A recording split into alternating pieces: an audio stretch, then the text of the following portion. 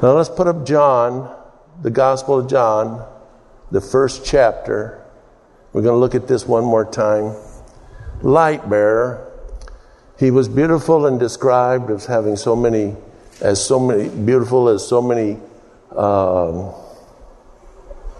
jewels and things. The only problem is, and this happens a lot in church, that a lot of times the worship leaders go astray. Number one, they've got a very heavy-duty responsibility, and they get attacked. There's an all-out war against worship leaders. Number two, it is just a natural thing that when you have your responsibility is so important, you begin to think that you're important. And in a sense, you are. But when you start thinking like that, the Bible says not to think of yourself more highly than you ought to think. And so they start thinking that they are as important as their job, as their responsibility. And this is what happened to Lucifer. He began to think of himself, and he doesn't think of himself more than higher than God. He just thinks of himself equal with God. And this is what he tempted Adam and Eve with, is that you will be equal with God. And so that's a temptation. He did think of himself that he was higher than all the other angels. It does say that in Isaiah 14. But he thought of himself as equal with God. And so he was beautiful. And Christ is beautiful. God is beautiful. And there were all these things about him. But the word Vashti. We talked a little bit about Vashti last week in the book of Esther. The queen of... is Joe here? Joe here? Put your fingers over in your ears, Joe. I'm sure I'm going to mispronounce this. Ahasuerus.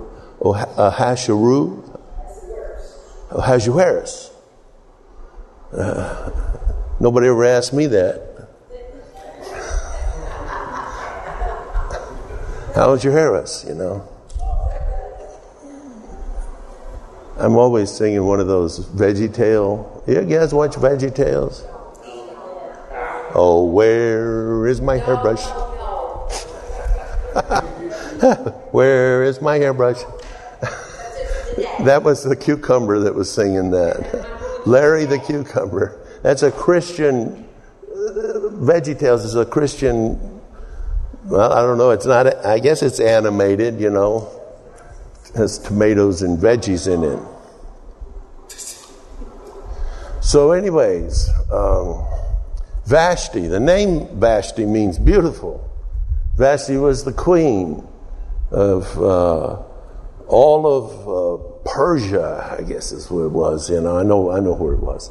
And the king was, we talked about this, he decided that he was going to throw this great big huge party he had 170 provinces that was under him, went from India all the way. He describes all the land that he was king of. And if you ever read the story of, was it the 300 Spartans that held him off? That was Ahasuerus, yes. Anyway, how's your hair? And that was a true story. The Spartans fighting off in the army of Ahasuerus, that one. Xerxes. He's also called Xerxes. Well, he had this queen that was not only her name meant beautiful, she was beautiful. And so he's throwing this great big hit, and the party is consummated. That lasts for, I said one time a year, it's actually 6 months. It lasted 6 months.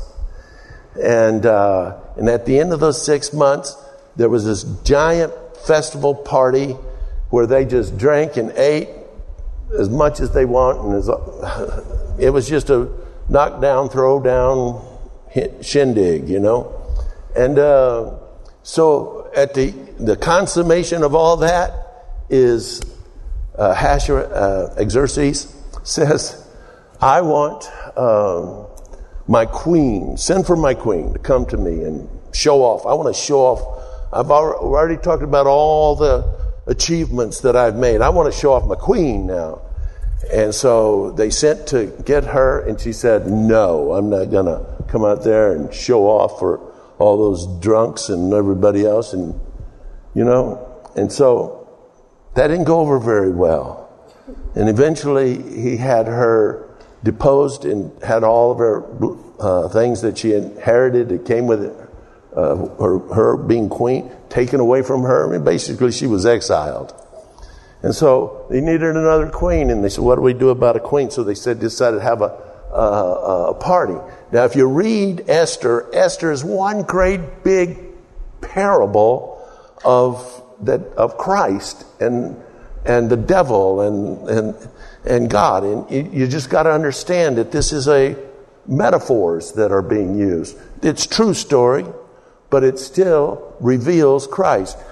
Xerxes, who's all that, he's a wicked king, but he represents Christ in this story. And Vashti is just one represent. Haman is another one. Two people that represented the devil. And so it was like, Vashti was like, I'm equal with the king. I don't have to go and show off to his friends to promote his glory. You see? And this is what happened with the devil. And so Esther, they had a beauty contest and to see who would replace Vashti. And Esther came along. Now, Esther was a Jew. And this was a very important time because eventually this guy Haman gets a declaration against the Jews to have them all killed. And so she's going to save them. And in order to do that, and this is a long story. Read the whole, it's 6 chapters long. Just read it all. Okay? One of the most famous quotes in that whole book is Esther 4:14. And that is when she is being encouraged to go before the king. And you see why that was such a risky business is because if you showed yourself to the king without him extending that scepter to you, then you would be put to death. And so by going in there uninvited, she was risking her life. And so her uncle says to her, if you don't go in there and appeal to the king for your people, he says, got to figure out a way to take care of his people. He says, he'll bring in somebody else to take care of the people. But he says, but as for you and me, we're goners.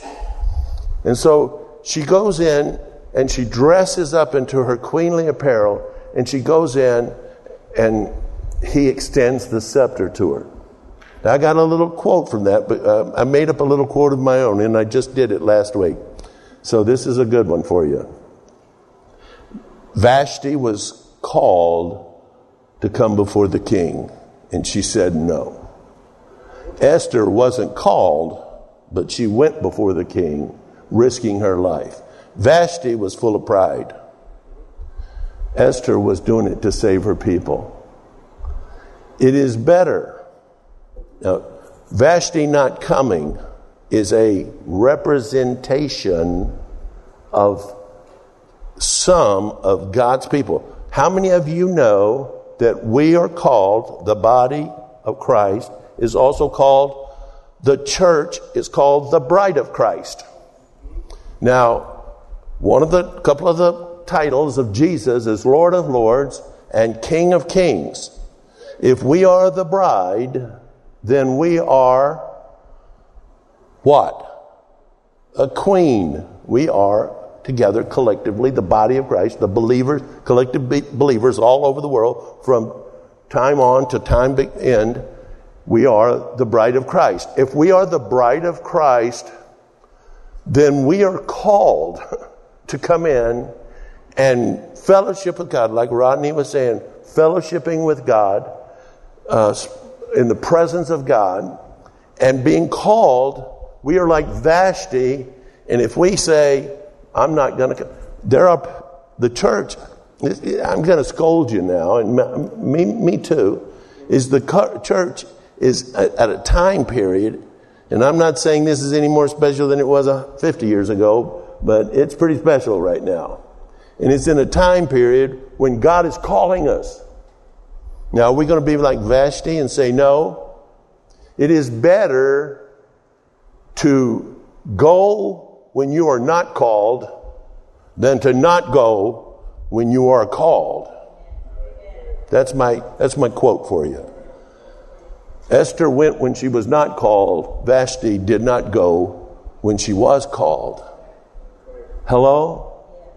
Listen, it's a risky business going before the king when you're not called. We're not in jeopardy though. You know why? Because it says in Hebrews, the scepter is extended to us. The scepter of his kingdom is the right scepter. It says that in Hebrews, the first chapter. It's a quote from Psalm. But it says, the scepter of thy kingdom is the right scepter.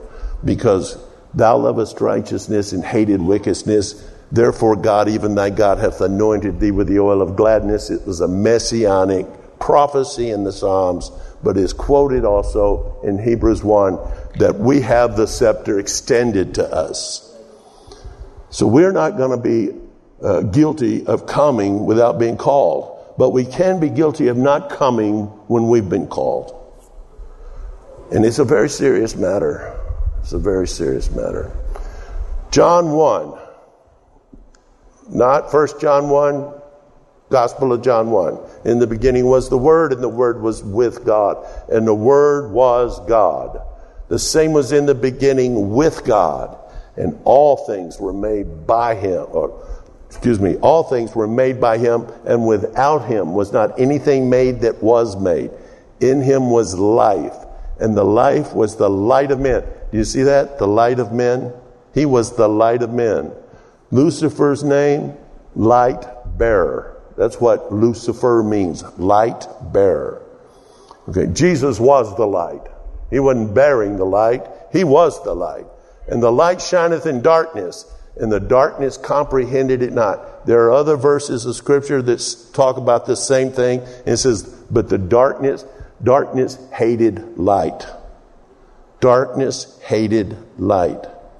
And it says, it comprehended it not. We think comprehend, which means to us understand. But this has much more meaning into it because it actually means not only did it not understand it, it withstood it. It withstood against it. But could not prevail. You see, it fought against the light, but it would not prevail. There was a man who sent from God. His name was John. The same came for a witness, to bear witness of the light, that all men through him might believe. He was not that light. John was not the light, but was sent to bear witness of the light. Jesus was the light. This was the true light, which lighteth every man that cometh into the world. He was of the world, and the world was made by him, and the world knew him not. And I made reference, I think, a couple of weeks ago about a sermon actually I heard from Ryan one time where he was talking about when Jesus was being beat, that he was being beat by whips that were made by him. Because he made everything. You know, he made the cows that made the leather, that made the whips. He made the metal. He created, all things were made by him, for him, through him, and of him. It says in Colossians. He made the person that was beating him. He made the nails that were nailed into his hands, into his feet. He made everything. And yet, and this is perfect, he came into his own. Back up. He was in the world, and the world was made by him, and the world knew him not. I feel a challenge in that. I don't want to be something in God's creation that was made by him, but I did not know him. Hello? Do you understand what I'm saying there? And he said, well, I can remember a time when I said, well, you need to get saved then, if you don't know him. Well, here's what I believe. When Jesus said that thou shalt love the Lord, the number one commandment is to love the Lord thy God with all thy heart, mind, body, soul, and spirit. And on, he was saying, and then the second one is like, namely this, thou shalt love thy neighbor as thyself. He was saying something. He was saying, this is why I'm dying. This is what I'm dying for. Yes, Jesus came to save the lost. Okay? There are numbers of things that he came to destroy the works of the devil. It says that. There is a list that things that he came to accomplish and came to do.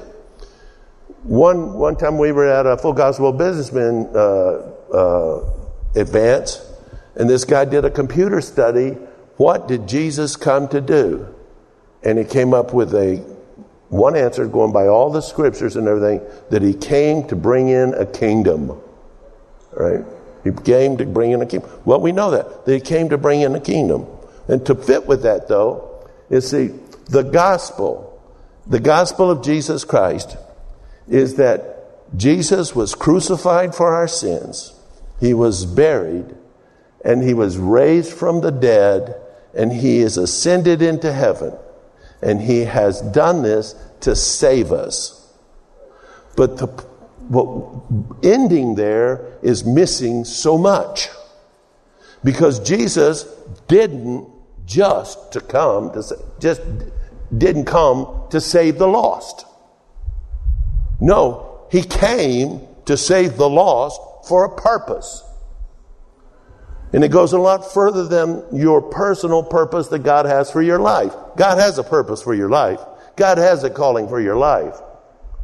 But all of the things, including the gifts of the Spirit, all of the things that God has done and given to mankind through the death, burial, and resurrection of Jesus Christ was for the purpose so that you and I, through him and by him and for him, could love God with all our heart, mind, body, soul, and spirit, and to love one another.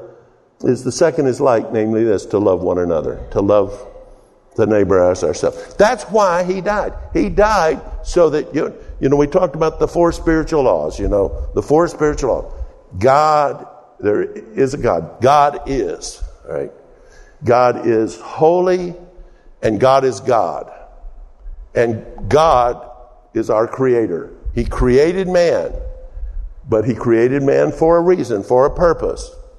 And man sinned, so that now man is separated from God and cannot fulfill the first purpose, which was God is God, and God made us for himself.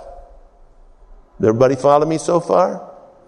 The third thing is, because man has sinned and is separated from God, Jesus Christ died. There had to be a bridge. If you remember, they probably still have them. Chick publications, chick tracts, they call them. They give you I used to give out those chick tracts all the time, And you get a chick tract and it'll give you the four spiritual laws, or what is also known as the Roman road, because you have through the 3rd chapter to the 8th chapter a picture of what God is doing in the book of Romans. And so in that one part where it says man has sinned and is separated from God, you see man over here, kind of like, the story of Lazarus and the rich man. Remember that? Lazarus and the rich man. The rich man died and went to the burning hell, and Lazarus went to paradise waiting for the resurrection. And there was a great gulf between them. And the rich man would say, if you could just come over here and touch my tongue with a drop of cold water, I would say, sorry, but it'll vaporize before I get there. It's pretty hot over there. But there's this gulf between them. Well, when Adam sinned, there became this gulf between God and man. And you could not get across it. But God created man for himself. But there is a gulf between them. So he came, he sent his son to die for us. And then if you see in one of those Chick tracts, you see this bridge that goes across the gulf. And he is Christ. Jesus Christ is the bridge that goes across the gulf. And so he saved us so that we, the creation of God, could be what God created us to be in the first place, was to have fellowship with him and have communion with him. As Rodney was saying, God wanted to fellowship and commune with us and love us, and we love him. Now, before we could love him with all that our heart, mind, body, soul, and strength, the first thing we had to do is realize that he loved us first. You cannot outlove God. To outlove God, you would have to give your son to die on the cross for him. You can't outlove God. He went as far as you can go, and we can just try to go, as much as we can. He said, with all our hearts, with all our being. Didn't have to love him with all of his being, but with all our. But in order to do that, we're loved of God. All right? So he created us. Now this Jesus with this bridge wasn't just to get our fire insurance paid up. It wasn't just to buy us a place out of hell. It wasn't just to get us out of hell and into heaven. I was reading bits and pieces of Paradise Lost recently. Because, one of the sayings that's in Paradise Lost is the devil says, it is better to rule or reign in hell than it is to serve in heaven. That sounded like Lucifer, didn't it? And what we were talking about. He also said this as one of the quotes in there: the mind is a thing of its own and is able to make heaven out of hell and hell out of heaven. One person said this: if you know Christ as your Lord and your Savior, this earth is the closest you're ever going to get to hell. But if you don't know him, this is the closest you're ever going to get to heaven.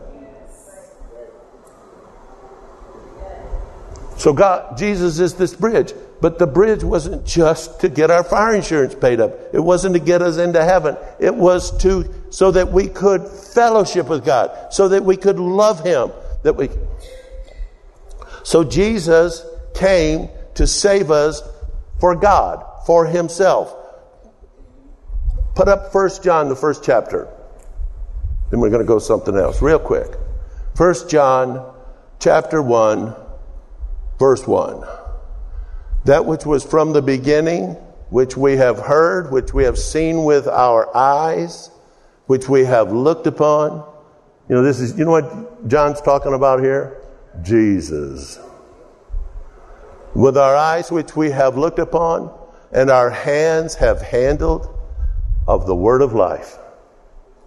For the life was manifested, and we have seen it, and bear witness, and show unto you that eternal life, which was with the Father and was manifested unto us.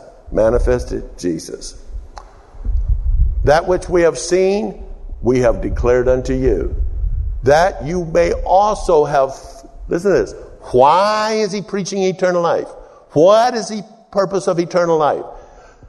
That you may have fellowship with us, and truly our fellowship is with the Father and with his Son, Jesus Christ. That nails it right there. Jesus died so that we could have fellowship with one another, and fellowship with the Father, and fellowship with his Son, Jesus Christ. We're missing it if we're just happy to be saved. I want you to be happy to be saved. There's that word just in there, and I didn't mean just as being justified. You get that just comes from justified. It's not just.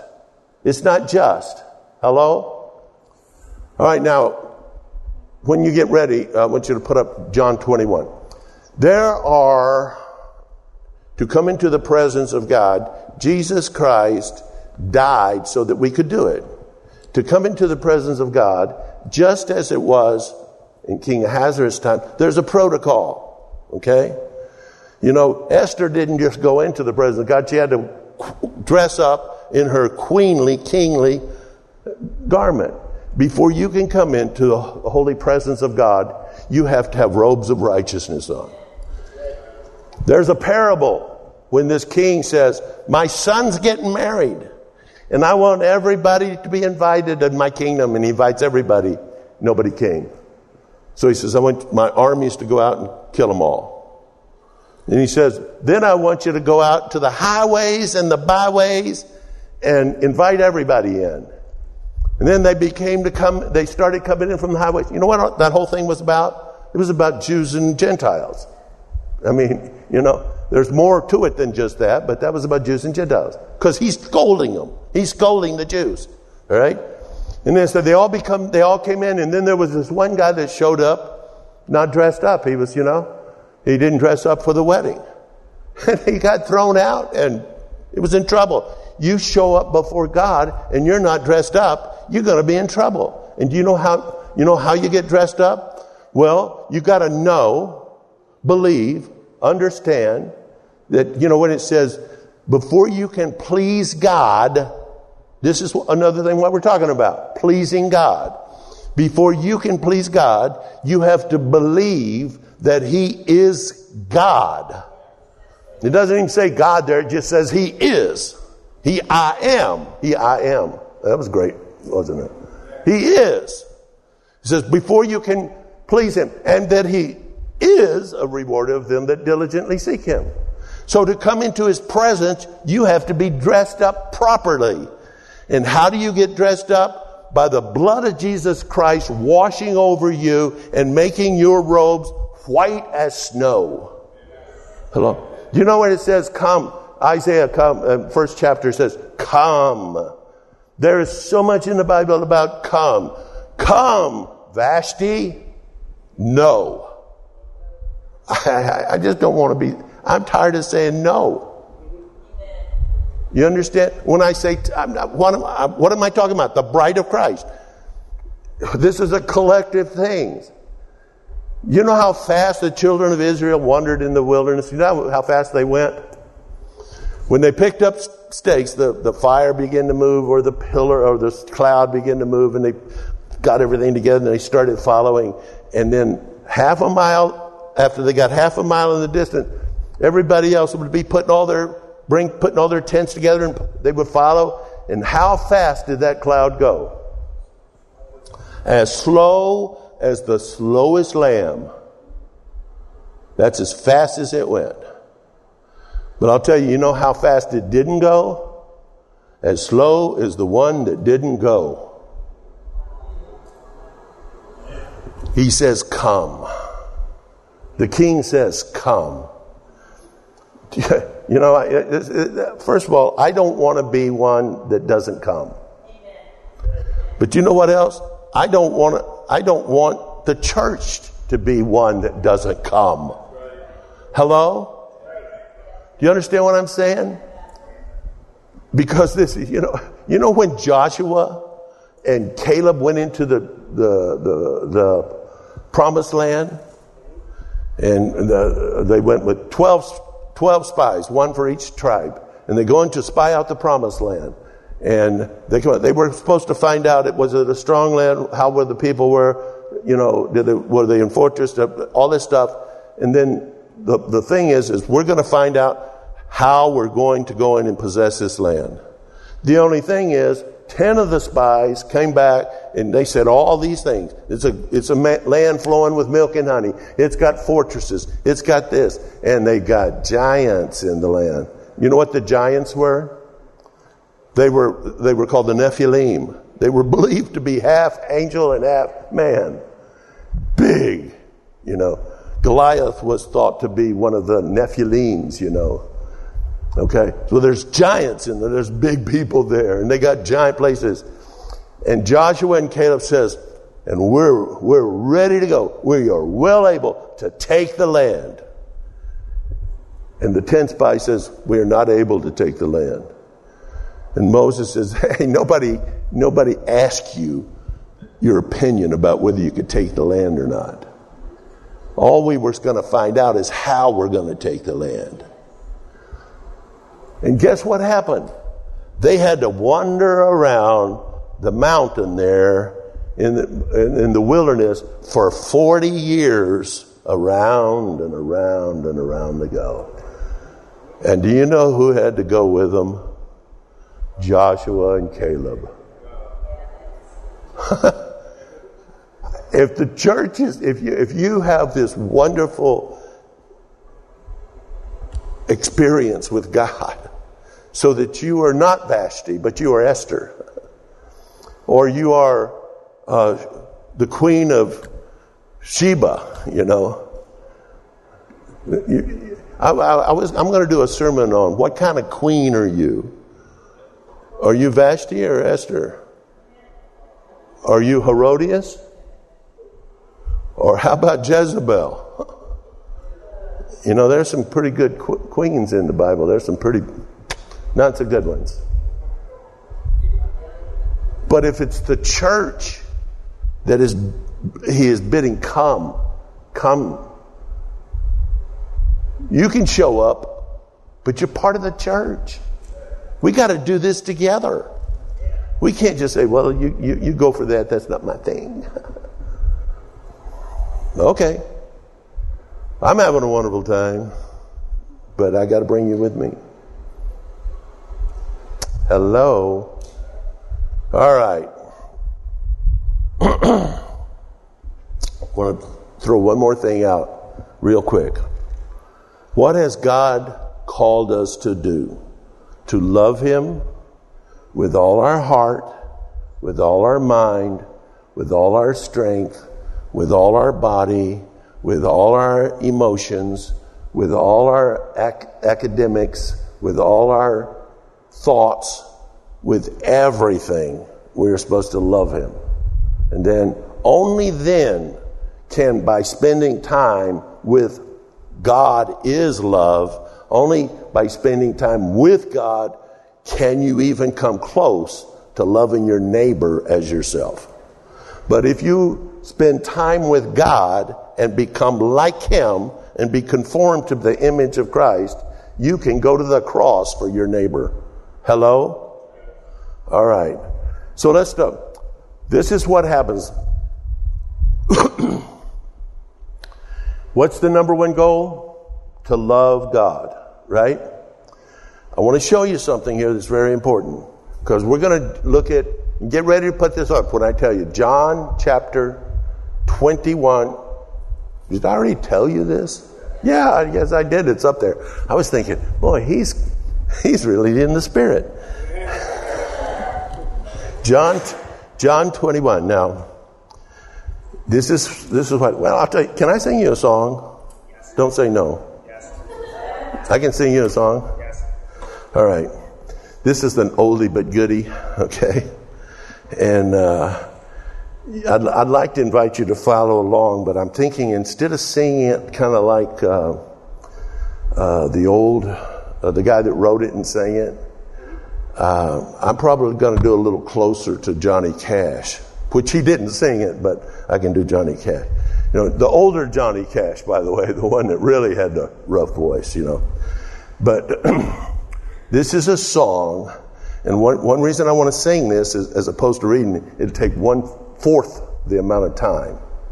But practically everything in this song is right on the money, okay? And it's a song that was written about this time period. So take that off just a minute, and I'll tell you when to start it up again. But it's a song by Don Francisco. And he goes like this. The gates and doors are barred, and all the windows fastened down.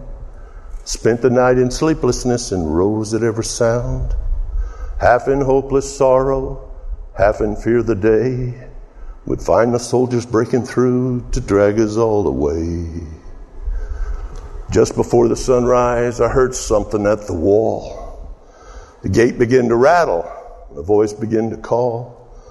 Hurried to the window, looked down into the streets, expecting swords and torches, and the sound of soldiers' feet.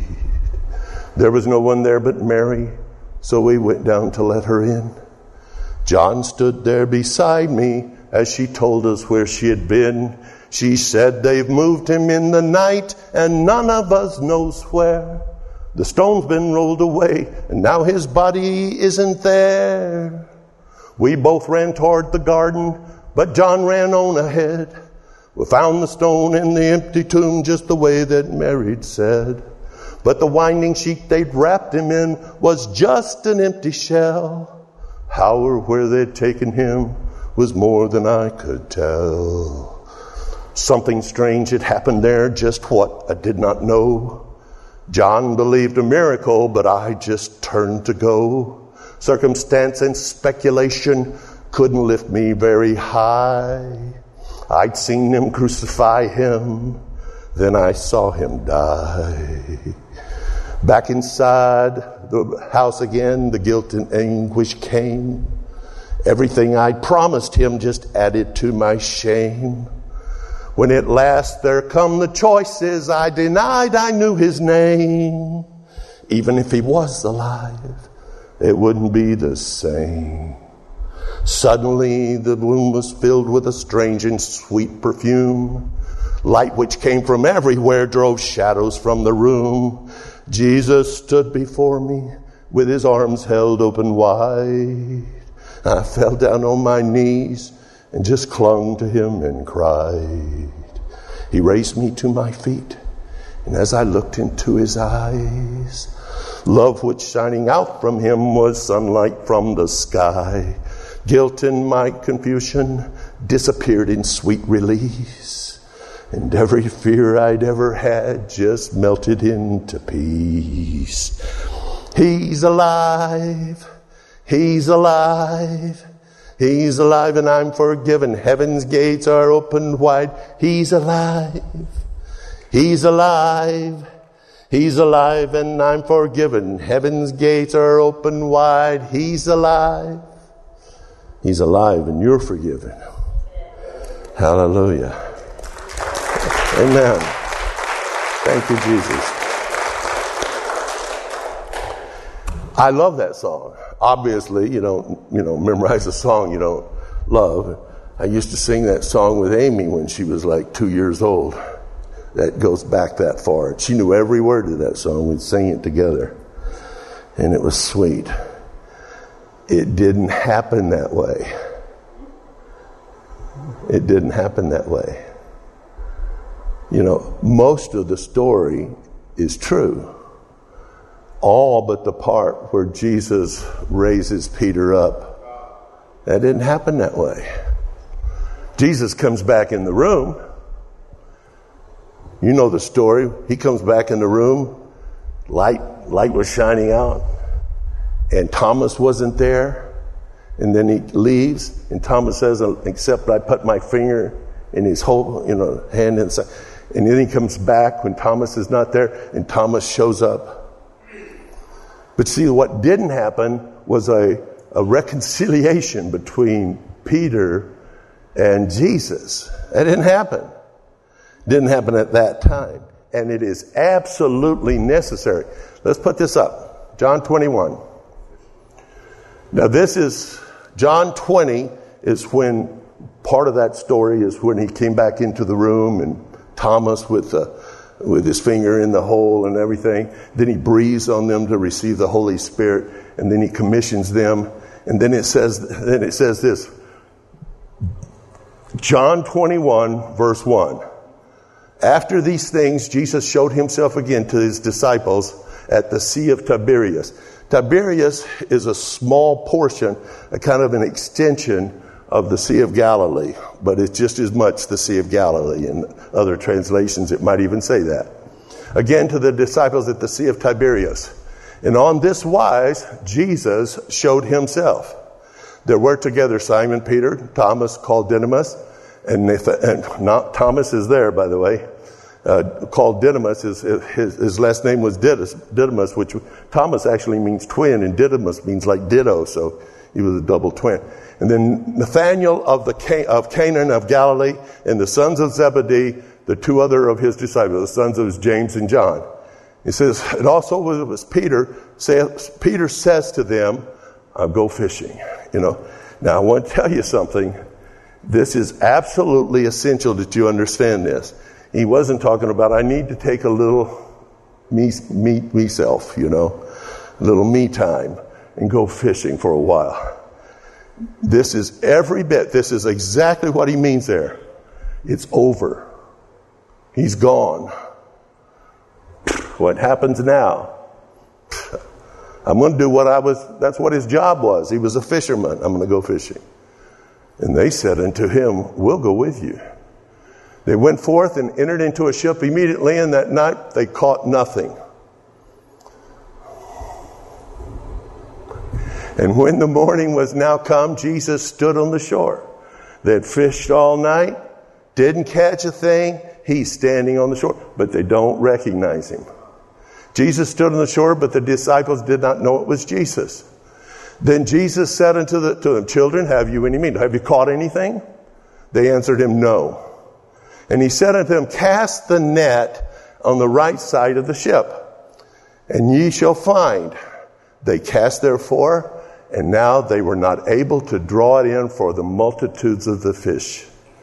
Therefore that disciple whom Jesus loved, that's John, of the brothers of John and James, saith unto Peter, it's the Lord. When Peter heard that it was the Lord, he girded himself with a fisherman's coat, for he was naked. And he cast him into the sea, and he swam ashore.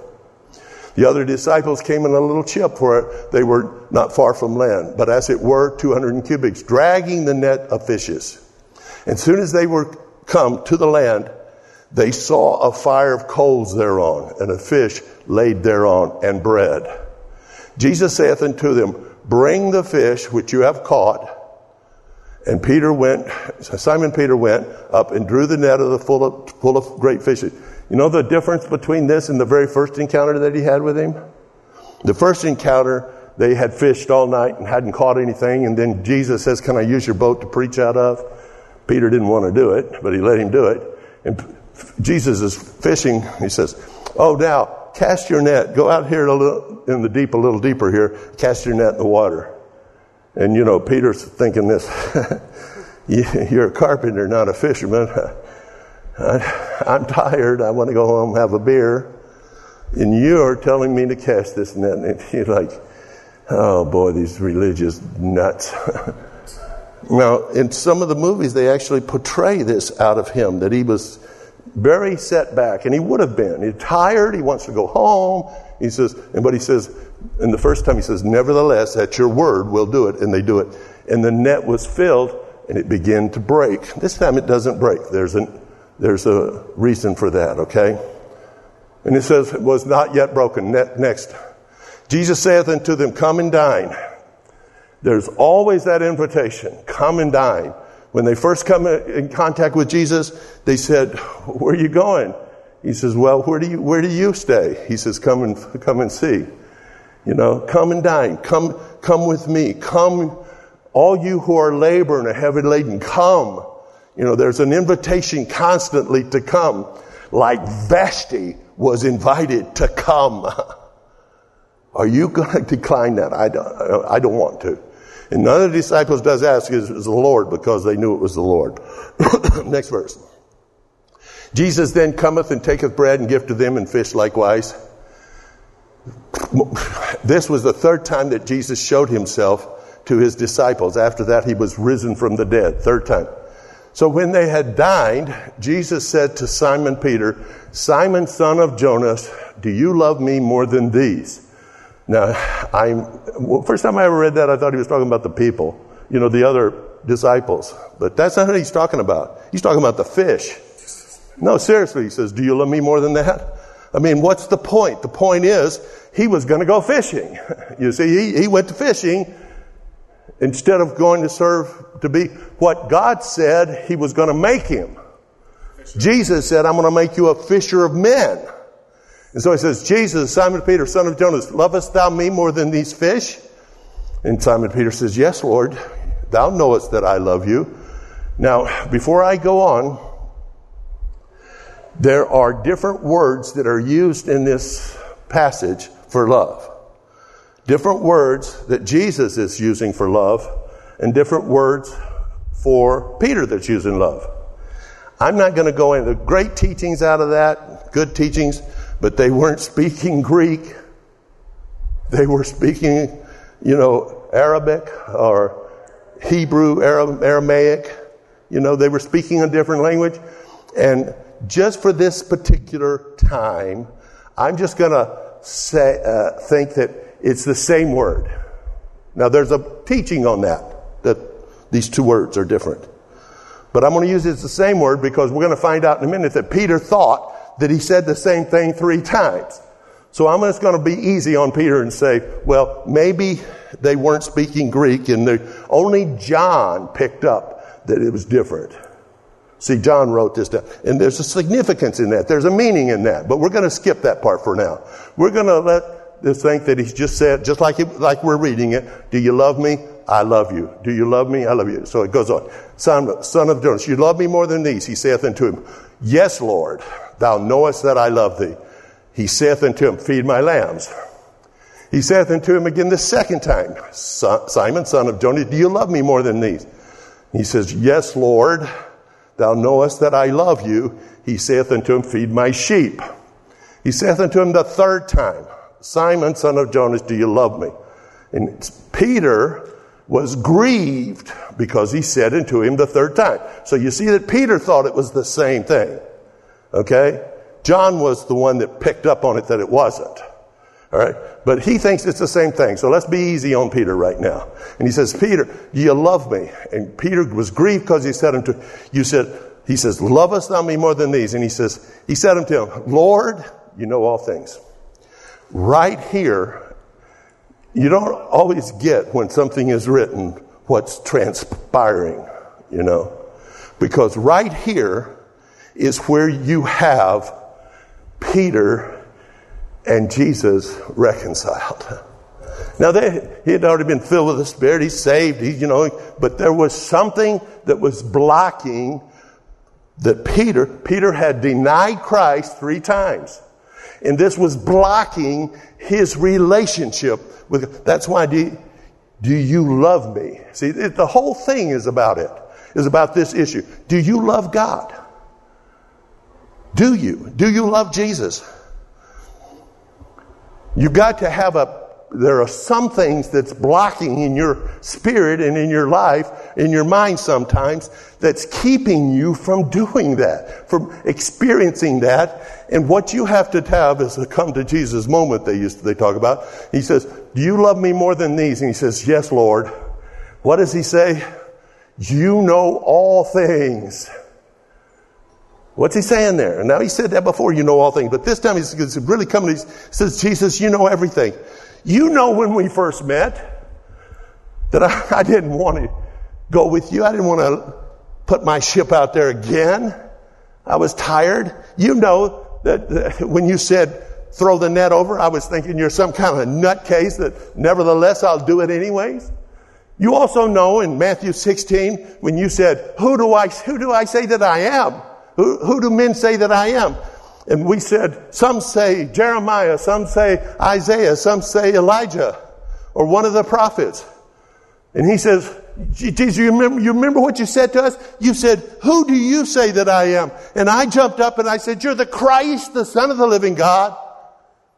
And Jesus, you remember what you said to me?